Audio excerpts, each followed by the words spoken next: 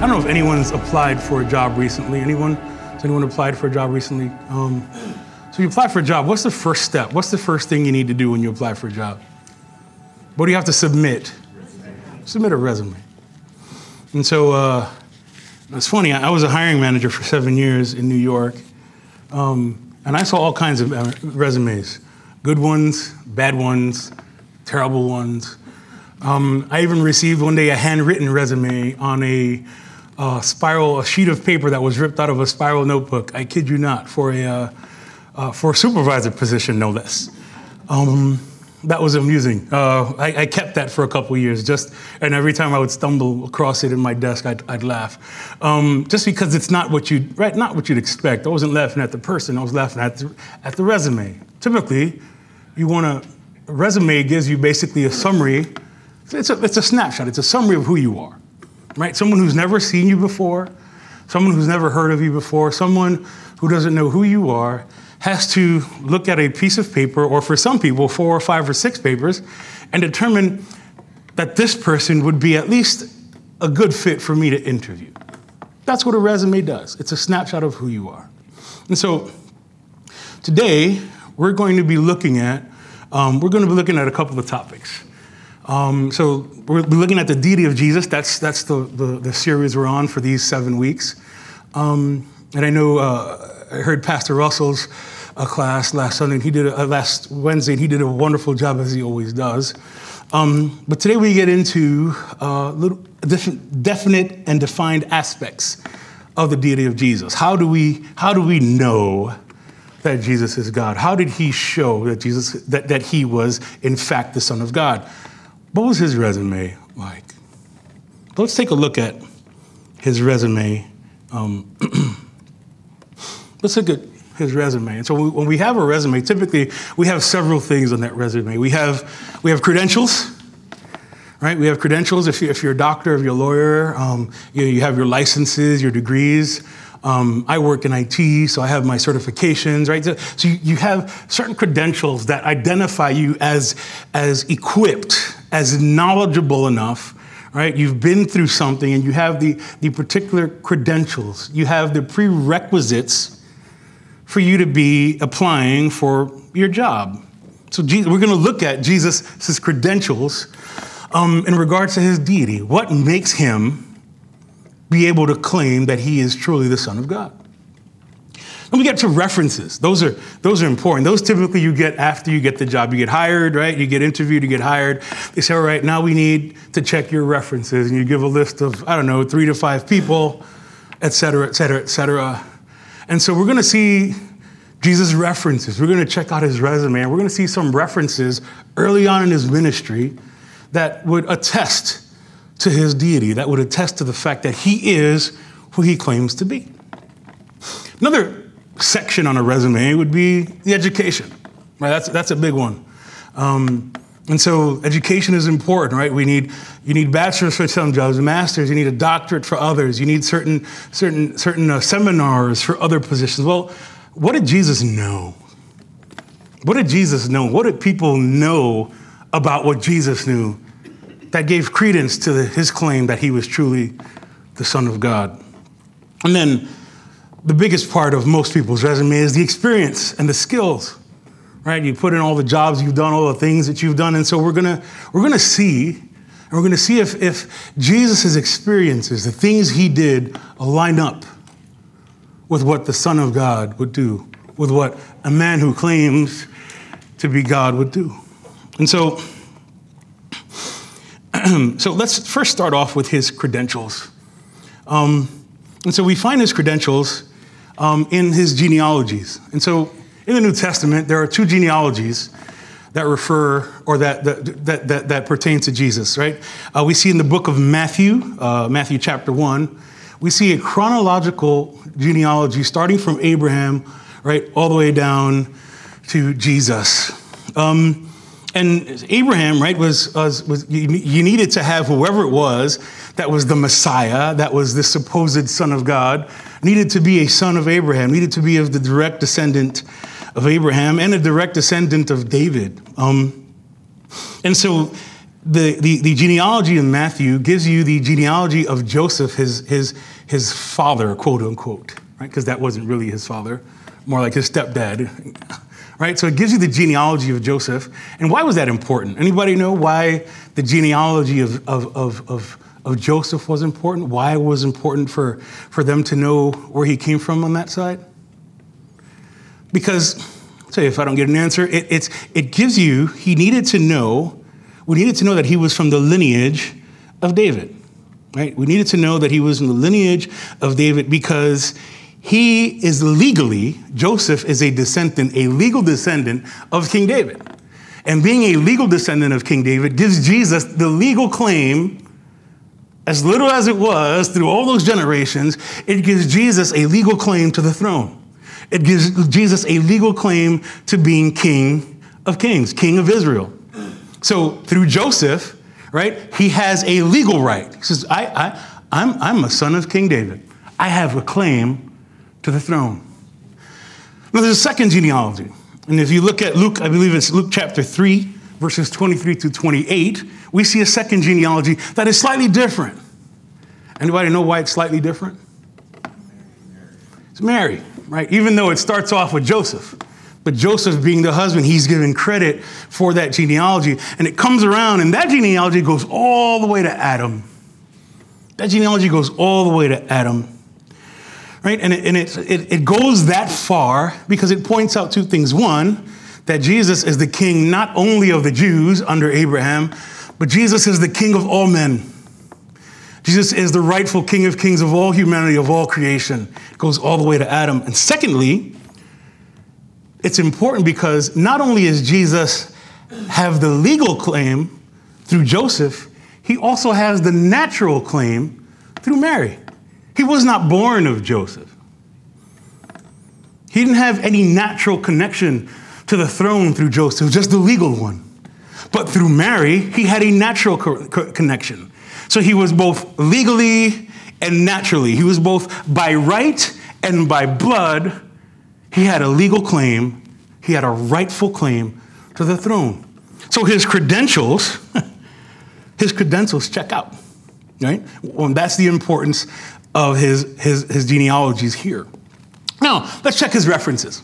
So references basically are witnesses who give testimony, right? And we look at those witnesses, right? And so when you give a reference, basically you're saying, I know this person. I know that he does this. I know that he knows that. I know that she's able to do what she says she's able to do. They're witnesses. And when we look at the testimonies, and we're going to look at early testimonies, because today we're going to be studying out of Mark chapter 1 and Mark chapter 2. So we're looking at all the witnesses and all the testimony that occurs before Mark chapter 1 and Mark chapter 2, before the passages we're looking at. And so let's look at all of these witnesses. So in Luke chapter 2, there are angels that come and testify to the birth of the newborn king. Luke 2:21, his parents name him Jesus, Yahweh saves, as a testimony to who he is. Simeon in the temple in Luke chapter 2, Anna in the temple in Luke chapter 2. They prophesy over him and testify to his identity as the chosen one, as the Messiah. Right? The wise men in Matthew 2, the first 11 verses, testify that he is the promised one because of the star that they saw. Right? 12 years later in the temple, Jesus is left by his parents, right? And when they come back and get him, right, the teachers in the temple are in awe of his knowledge, of the questions and his responses. We see that in Luke 2:49. They were in awe. And he himself testifies. He says, did you know that I would not be in my Father's house? He testifies to the fact that he is the Son of God. In John chapter 1, we find John the Baptist giving testimony to his disciples. Then we hear Andrew and John testify to Peter in John 1:41, we have found the Messiah. Later on in that chapter, Philip to Nathanael says the same thing. He says, you are the Son of God, the King of Israel. And Nathanael then later testifies the same through his own lips. Jesus, again, later in that chapter, testifies. He says, he is the Son of Man, using that term from the book of Daniel to refer to himself as the Messiah, right?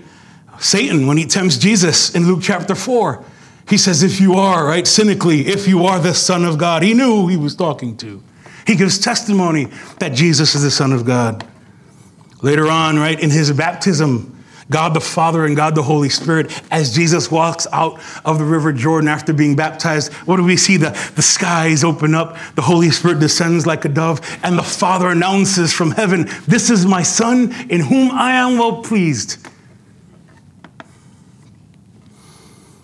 And then after that, in John chapter 4, when Jesus at the well with the Samaritan woman, we find the Samaritans give testimony between verses 29 and 42 of John 4. The Samaritan woman asks, can this be the Christ? And later on, when she gives testimony in verse 42, the villagers respond to her, it is no longer because of you, because of what you said that we believe, if not for what we heard for ourselves, and we know that this is indeed the Savior of the world. Those are some awesome references.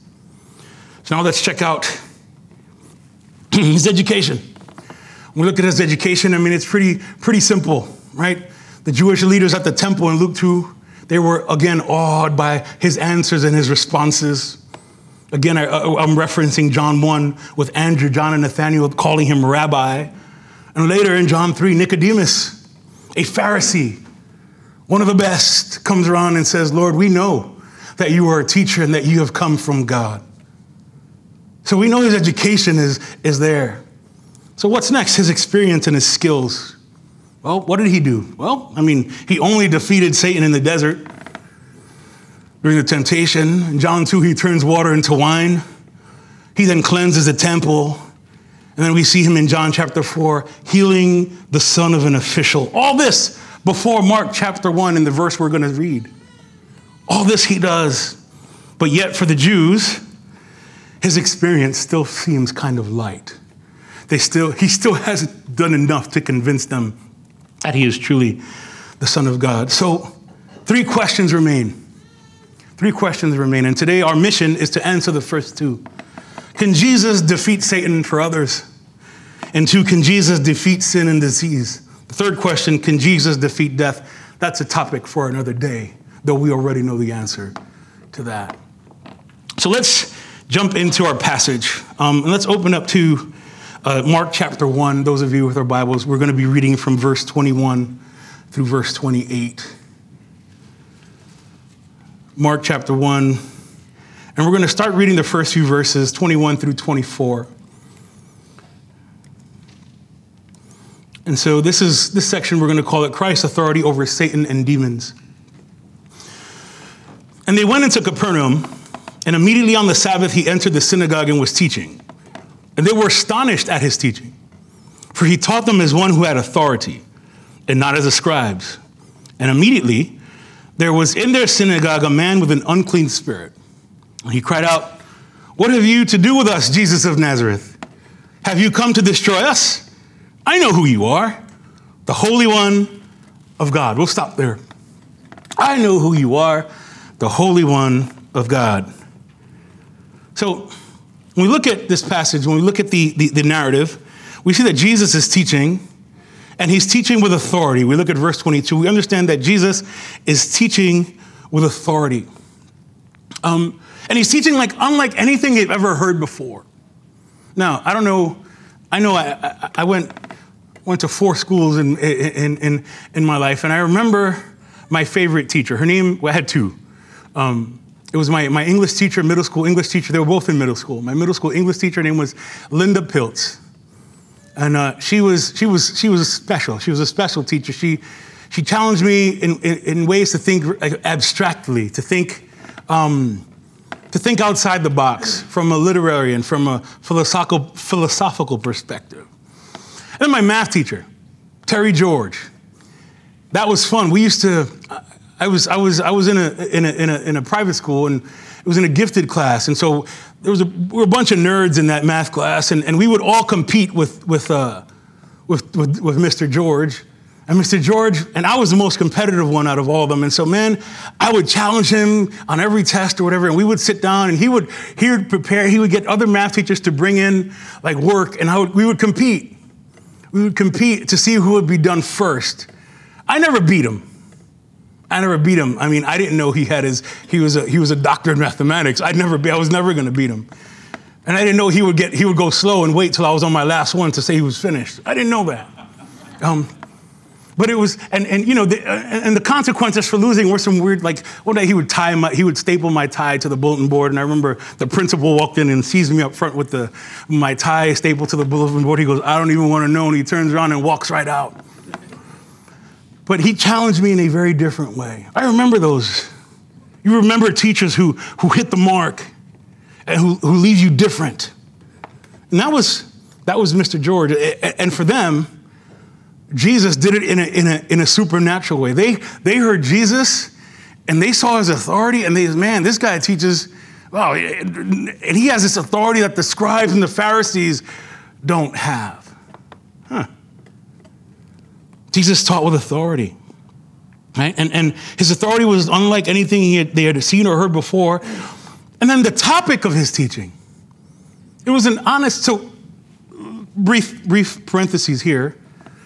Don't let anyone ever fool you into thinking that Jesus' message was just fluffy and nice, right? Sugar and spice and all things nice. That wasn't Jesus' message.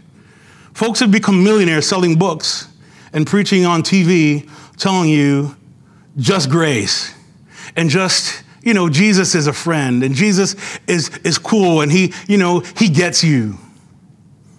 Would you like to know what Jesus' message was from the beginning? When anybody ever quotes anything to you, please bring them back. Write this down, Matthew 4:17. Matthew 4:17. It says, from his baptism, from that time, Jesus began to preach saying, repent, for the kingdom of heaven is at hand. That was the foundation of Jesus' message through his entire ministry. All the other stuff was built on top of that. Amen? So if anyone ever points you to a Jesus that didn't call for repentance, that doesn't care about your sin, that's cool with whatever you are, whoever you are, whenever you are, whatever you are, from now and forever, bring them back to Matthew 4, because Jesus will come to us. Jesus will find us where we are. He will address our need, but he will not leave us the same, because his message is repent. His message is repentance. Amen? Okay. And if you disagree, we can have a chat later, because we need to have a chat. So come see me if we're not on the same page. And so, right, so that's his message. It was repentance, and his knowledge of truth was profound. His knowledge of truth was profound. Now, if you ever hear me talking about fishing or hunting, you will know immediately that my knowledge is not even surface level.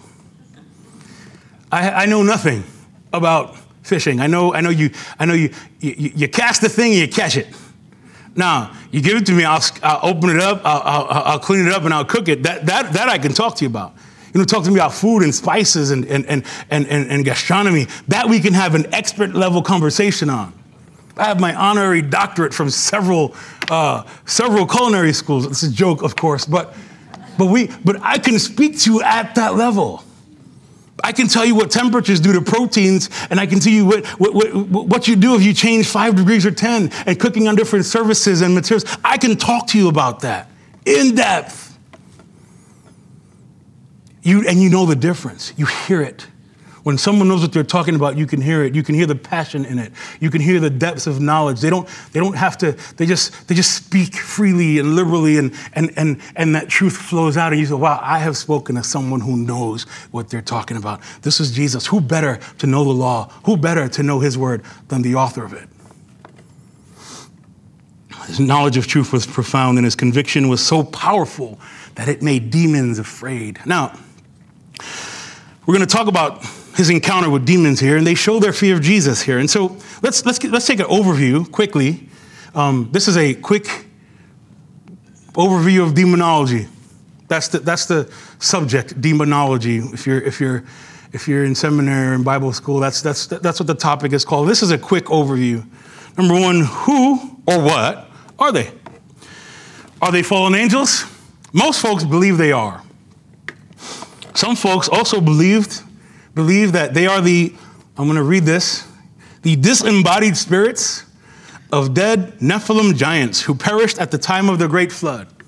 You would not believe the amount of commentaries that I saw that believe that. The third is the one I side with. I don't know. Because the Bible doesn't tell me who they are specifically.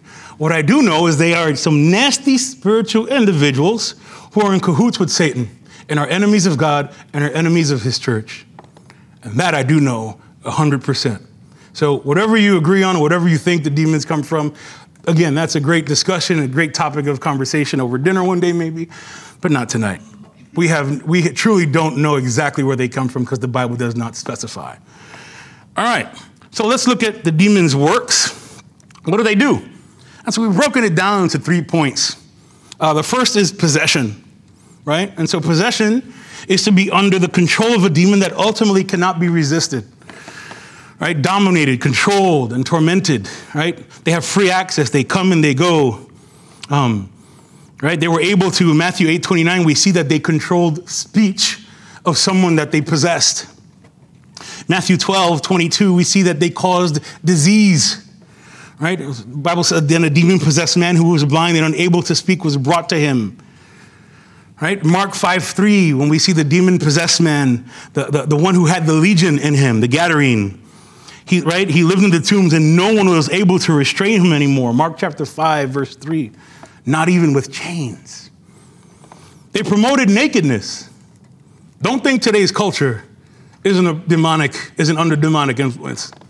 Promoted nakedness. Mark chapter 5:15 shows us that the people were astonished when they saw this Gadarene man dressed. He had been running around without his clothes. He was at his worst. That's what the enemy does. He promotes nakedness. He goes contrary to what God does. Right? What did God do in the Garden of Eden after Adam and Eve had sinned? What did he do? He dressed them. He clothed them. He clothed them. And today's culture embraces the demonic influence and exposes himself and says this, I am in defiance of what God did in the garden. I am in defiance of what God has demanded of humanity, the decency and the coverage that he requires. That's what he does. That's what Satan does. That's what the demons do. They go contrary to the will and the work of God. Good thing is a true Christian cannot be demon-possessed.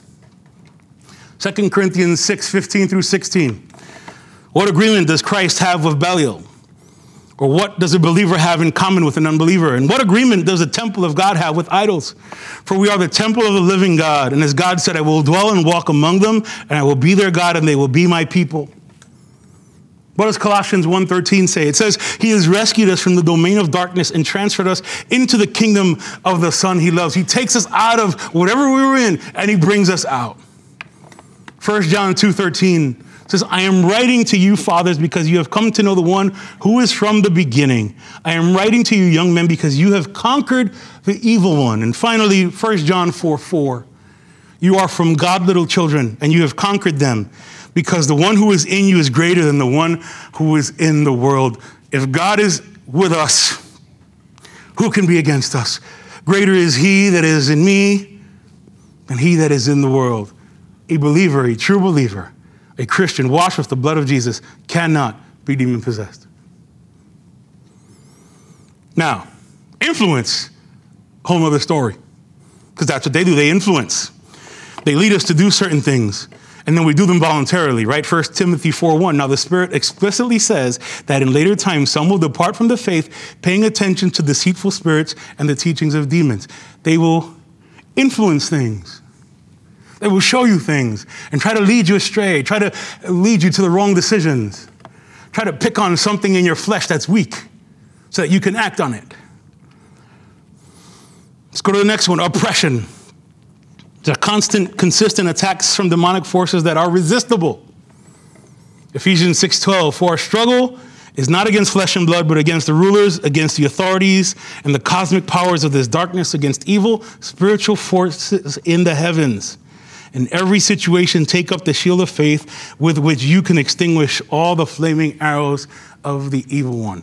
Yes, he can oppress. Yes, he can influence. Yes, he can pester. They can do these things, but they cannot take hold and they cannot dominate and they cannot take control over us because the one that is in us has sealed us until he comes again.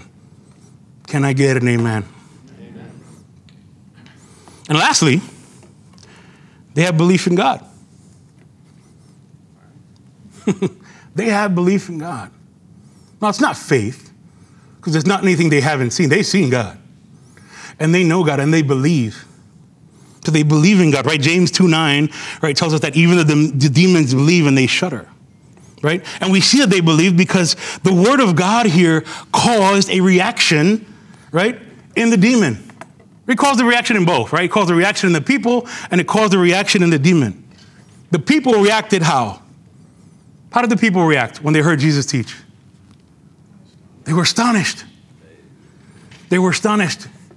Partially because of the power and authority of his word. Another reason is why they were astonished was because they really didn't know who was in front of them.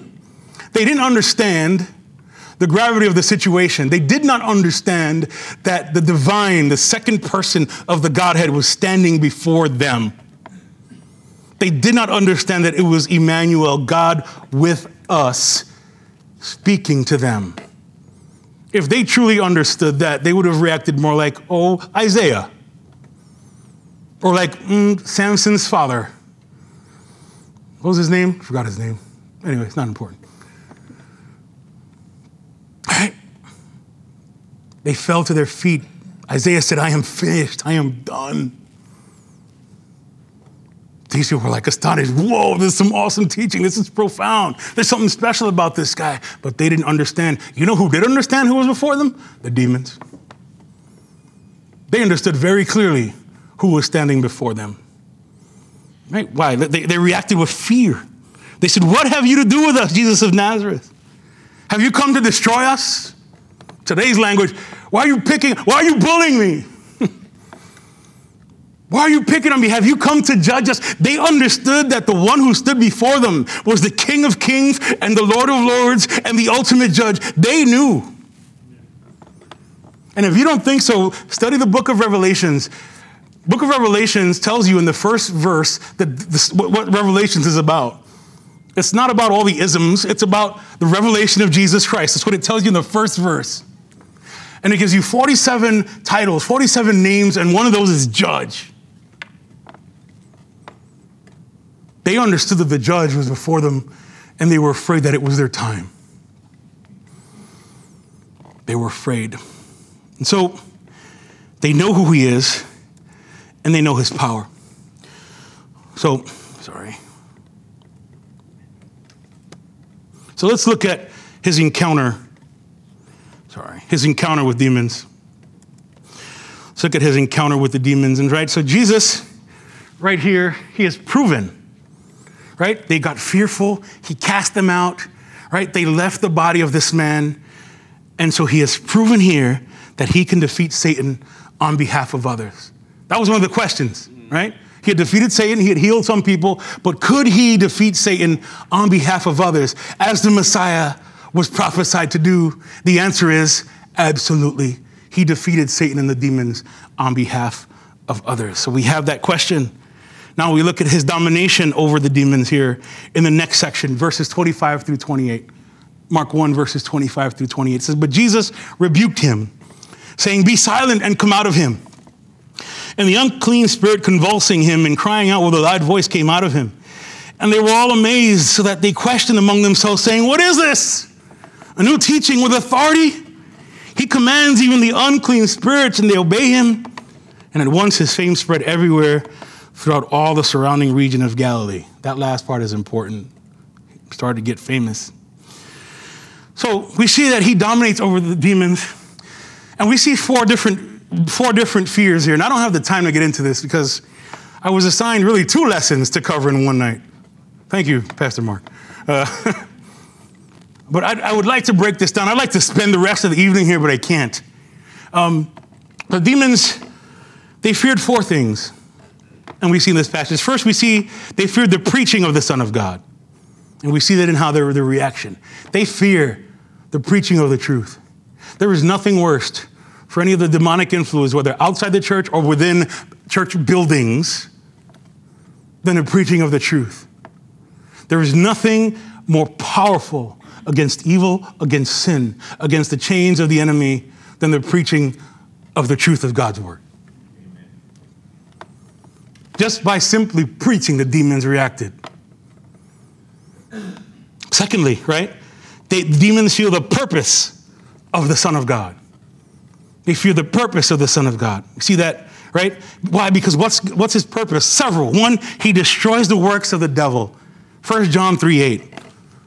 The one who commits sin is of the devil, for the devil has sinned from the beginning, and the Son of God was revealed for this purpose, to destroy the devil's works.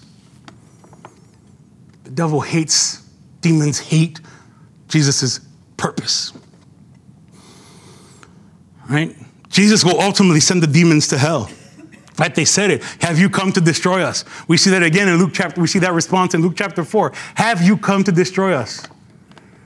Remember when he cast the demons, when he cast the legion out of the pigs? He says the same thing. Have you come to destroy us? It is not time. They know. They fear the judgment. Right? We see the legion plead with Jesus, begs him not to send them to the abyss in Luke chapter 8, verse 30 to 31. They know. They fear the preaching. They fear the purpose. Thirdly, they fear the person of the Son of God. Luke 4:34, they said, I know who you are, the Holy One of God. I know who you are. Right? It was at the 7 brothers in the book of Acts. Right, 7 brothers, they go out preaching, and the 7 sons of Sceva, thank you. Right? They're out preaching and trying to cast out demons, and they encounter a couple of demon-possessed guys, and they get beat down really badly. They're like, well, we know Paul. We know Paulo. You, we don't know who you are. We don't know who you are. They fear. They know who God is. They know who the ones who are in Christ are. They know who the ones who God has protected. They know those. God, right, in the book of Job, hey, have you looked at my servant Job? Yeah, we know. I know. But you have him protected. Let him loose a little, see what happens, right? They know. The devil is acutely aware of those that God protects. Demons fear the power. They fear us because of the unity in Christ. Galatians 2:20, I have been crucified with Christ, and I no longer live, but Christ lives in me. The life I live now in the body, I live by faith in the Son of God who loved me and gave himself for me. They fear us because of the unity we have in Christ. They fear the person. They also fear the power of the Son of God. No one had seen that authority before. In Matthew 9:33, the Bible says, when the demon had been driven out, the man who had been mute spoke, and the crowds were amazed, saying, nothing like this has ever been seen in Israel. They're afraid of the power of the Son of God because he commands over demons in his miraculous power. We see it over and over and over in the New Testament. I don't have time to read all the examples, but we see it through Scripture, through the Gospels, over a dozen times. They're afraid of the power of the Son of God.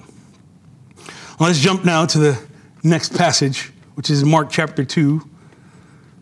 And we're going to look at Christ's authority over sin and disease. I missed a word there in the slide. Christ's authority over sin and disease.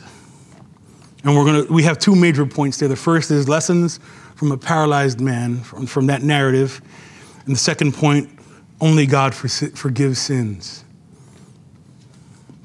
So let's tackle the first point, lessons from a paralyzed man. Mark chapter 2, verses 1 through 5. I'll read the verses.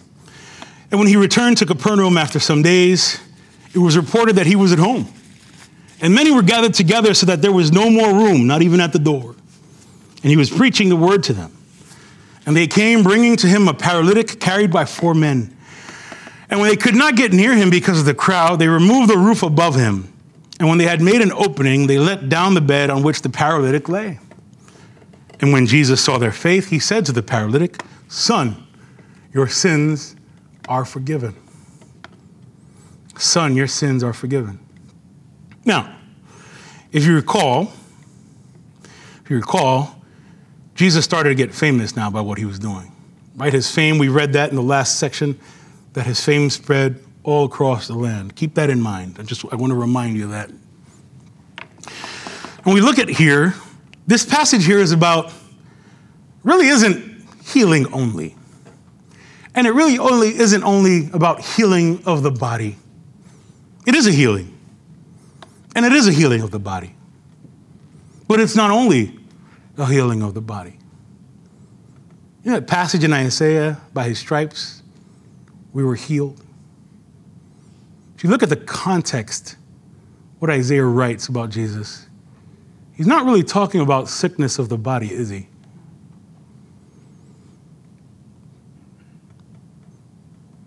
Now, I'm in a precarious situation here. I was joking with Pastor Mark earlier today. I'm an ex-Pentecostal. I was an ex-charismatic. And like, on that end, right? And I used to interpret this very differently. This was for me, right? This was for me, for charismatic. This was for, at that point in time, a passage about physical healing. I would quote Isaiah, and it was about physical healing.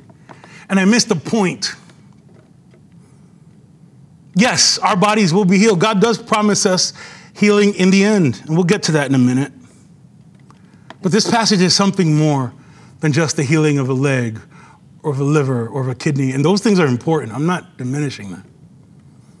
There are folks in this room who we struggle with things that we'd like to not struggle with anymore. I'm not diminishing that, please. And while I don't believe exactly the same, I still believe and I pray to a God who heals and is able to heal our bodies in the here and now. I believe in a powerful supernatural God who still does supernatural healings. Don't get me wrong. But that's not what the passage is about at the end of the day, and we'll see that. So we see that Jesus forgives sins. That's what it's about. It's about healing the soul. It's about a perpetual, eternal, spiritual healing. Profound, deeper than the bones and marrows, deeper than blood cells and deeper than organs. Psalm 103:12 says, as far as the east is from the west, so far does he remove our transgressions from us. That's how great God's forgiveness is. What does God say about himself in the context of forgiveness? Well, let's look at his law. Exodus 34, 5-7. It says the Lord came down in a cloud, stood with him there, Moses, proclaimed his name, the Lord. The Lord passed in front of him and proclaimed, the Lord is a compassionate and gracious God, slow to anger and abounding in faithful love and truth, maintaining faithful love to 1,000 generations, forgiving iniquity, rebellion, and sin. But he will not leave the guilty unpunished, bringing the consequences of the father's iniquity on the children and grandchildren to the 3rd and 4th generation. In other words, well, he said this after the people of Israel had worshiped the golden calf. God was angry with his people. God had recognized the sin of his people, but he starts off his pronunciation of judgment with a statement of his character. Right? The Lord, the Almighty, the greatest name, the name above all name, the Lord. He proclaims his name and he says, I am compassionate, gracious, slow to anger, abiding in faithful love and truth, maintaining faithful love to 1,000 generations. That's who I am. Your sin runs out to 2 and 3 generations. My forgiveness and grace runs out 1,000. Whew. You couldn't outpace God's grace if you tried. And boy, have we, haven't we? Praise the living God. God said this before Moses was to write the law. What does this tell us about God? It tells us that he's merciful and that his grace is incredible. And this is how we look at Jesus. And this is how we look at the words that he pronounces here in this passage of forgiveness. So now let's look at the narrative that we just read. We see 4 men brought a paralyzed man to Jesus through a roof. Again, I don't have the time to get into the details of that, but there were basically these tiles, these thatches that they would pull off the roofs, and they got to this man's house, and they dropped this man in. I don't know if they dropped him in, but they let him down. Absolutely dedicated friends. What does that tell us? What does that tell us about the friend? They loved him, and they knew who was in that house. Exactly. Right? They knew who was in the house. I'm not doing all that. They knew who was in that house. For you to do that, I'm going to break down somebody's roof so that a friend of mine could get healed, go through all that work. I know that man is going to be healed. That is some faith. They knew this. Why? Because we had just said he had become famous. When we look at the part that we skipped here in Mark chapter 1, verses 29 through 38, Jesus had been healing and casting out demons throughout all of Galilee. And so now Jesus is coming, and now he's super famous now. I mean, he was getting famous before. Now Pastor John MacArthur says he eradicated sin, disease, and illness pretty much in Galilee. And so they show up at this house. They do this. He'd been casting out demons. And when he comes right to this house and he's teaching, the Bible tells us in Luke, because it's the same parallel, we look at Luke chapter 5 and we see the same story. In Luke's version, it says Pharisees, verse 17, Pharisees and teachers of the law were sitting there who had come from every village of Galilee and Judea and from Jerusalem. So Luke tells us the part of the story that Mark doesn't, right? Mark tells us he was famous, but Luke says he was so famous that a bunch of teachers and scribes came because they wanted to check Jesus out for themselves. The Gospels are a beautiful story when you read them together. And so we see the power of the Lord was with him. Luke tells us that piece too. And Jesus saw their faith. And they found a way to get to their friend, to Jesus. They took the tiles off the roof. And Jesus rewards their faith. He rewards their faith. In God or in theology? I don't know what those guys knew. I don't know if they knew the law well. We don't know if they even went to temple every Saturday. We don't know what kind of what character there was, what kind of people they were. The Bible doesn't give us those details. It just says 4 friends who believed that guy in the house could heal the guy that they were lowering to him.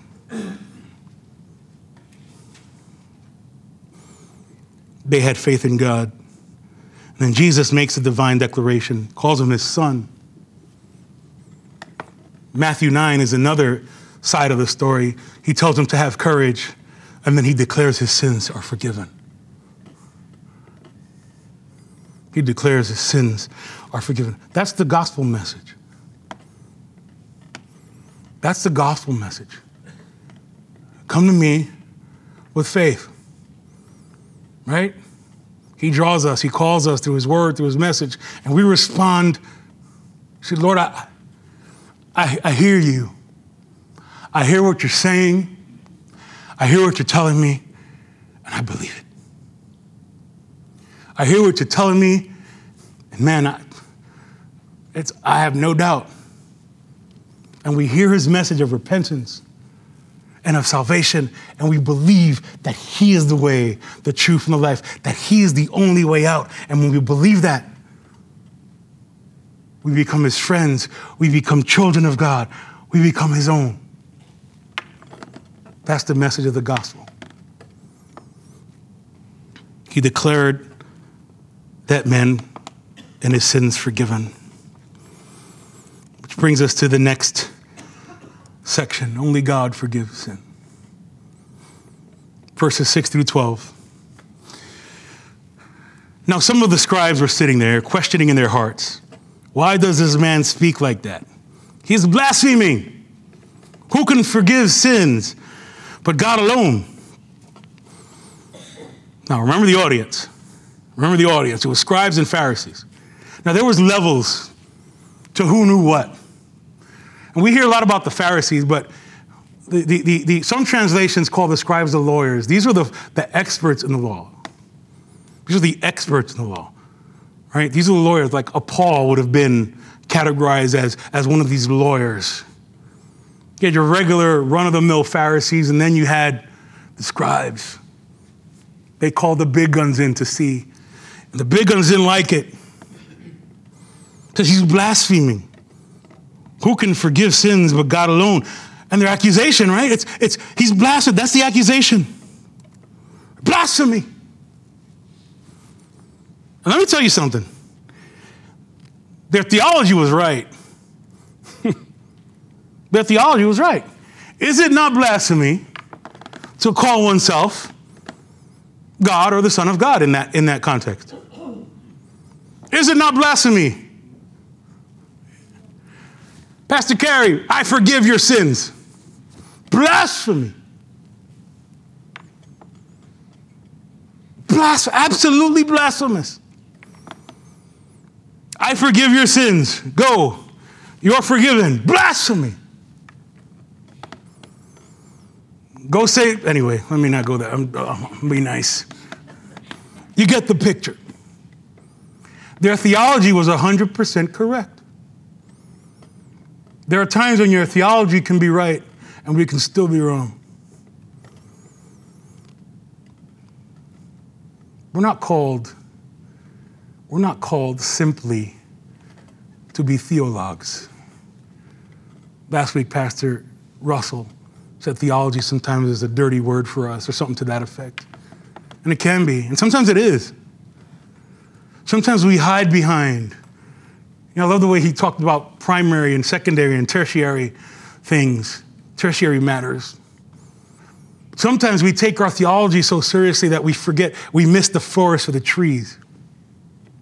I used to drive, in my early 20s, I used to drive the church van. Yeah, we had one of those. And we used to pick up, some of the elderly women, the ladies with children, and we used to pick them up. And I remember one time we got to pick up the last family, and it was getting close to service time. But there was a man he was having a medical emergency. He was in need.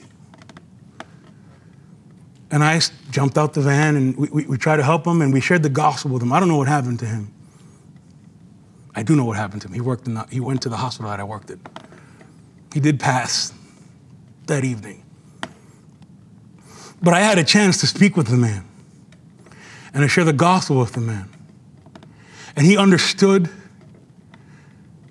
and he acknowledged that he was a sinner, and he acknowledged Christ as his Savior. Was it genuine? I don't know. I'm not the judge of that. I just did my job. When I got to church, we got to church 20 minutes late. I was also the guy who played guitar. And my spiritual leader, my pastor, was furious that we were late. And I wrote him a little note. I sent it to him. So I could see he was annoyed that we were late. And I wrote him a note explaining to him what happened. I saw him read the note. And after the service, he told me, our service begins at 6 p.m.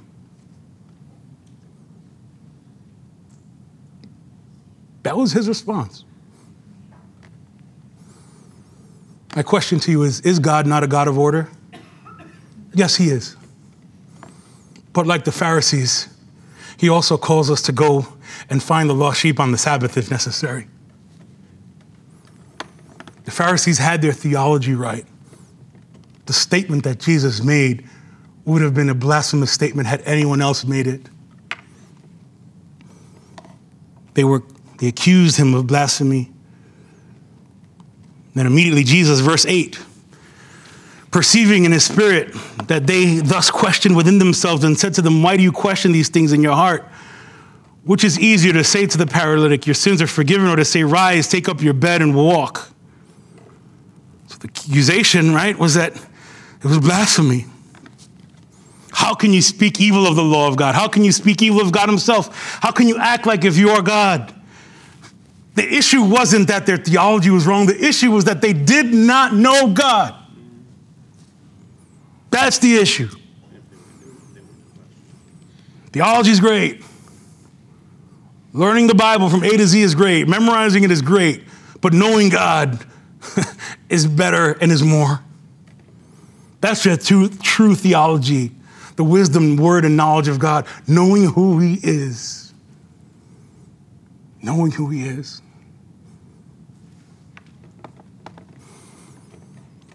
Jesus knew what they were thinking.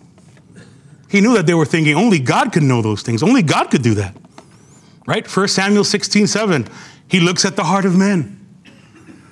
1 Kings 8:39. He knows the hearts of men. 1 Chronicles 28:9. The Lord searches the hearts of men. Jeremiah 17 repeats the same. Ezekiel 11, verse 5. He knows what comes to the mind. But guess what? Jesus could do it too. John 2:25. No one needed to bear witness about man, for he himself knew what was in man. That's about Jesus. Amen. John 6:61, but Jesus, knowing in himself that his disciples were grumbling about this. Matthew 12:14-15 tells us that Jesus was aware that the Pharisees were conspiring against him, and here he knew what they were thinking. And so he turns around and asks them the question, and he answers them, and they must have been like, oh, because they didn't say anything, they thought. And he asked them a question. Which is easier, to heal paralysis or to forgive sin? I love it. Which is easier? Which is easier? Which is easier for you? Neither. I can no more forgive a man's sins as I can raise a man who is paralyzed. I can no more forgive a man's sins than I can cure someone of a cold. Yeah, I give you medicine for a few days, some tea, honey, ginger, all that good stuff, lemon, and in a few days you'll be fine. I didn't cure you. God, through the natural processes of your body, cured you. That wasn't me. What's easier? Did they answer him? No. I'm sure he probably paused. I'm sure he waited. I'm sure he looked at each one of those Pharisees and scribes in the eye. At least that's how I envision it. Waited for an answer. And I can imagine the heads dropping. He's done that a few times. John 8, right, with the sinful woman, with the woman they catch in adultery. Looks around, he says, what's easier? Tell me, what's easier? Both were impossible. And both are part of the plan of the redemption. Because guess what? God will heal us, either in this life or the next. Romans 8:23 says, and not only the creation, but we ourselves who have the first fruits of the Spirit groan inwardly as we wait eagerly for adoption as sons, the redemption of our bodies. There will be a day where what hurts won't hurt. There will be a day that what doesn't function right will function perfectly as God has created it. Whether by his miraculous touch, whether by the wisdom through the science that he has given us, or in eternity when he calls us home.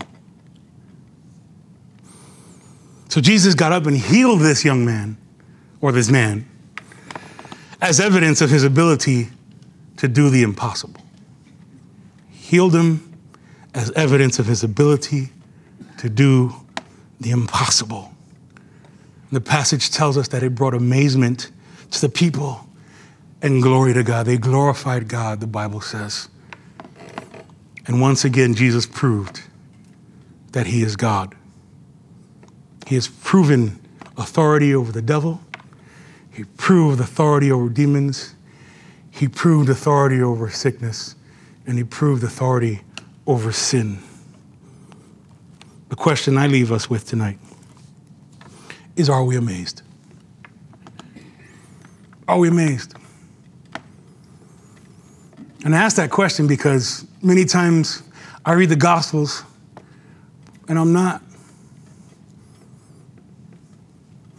Many times I read through the stories about Jesus doing amazing things. Yeah, I read it. Merle, I know the story already.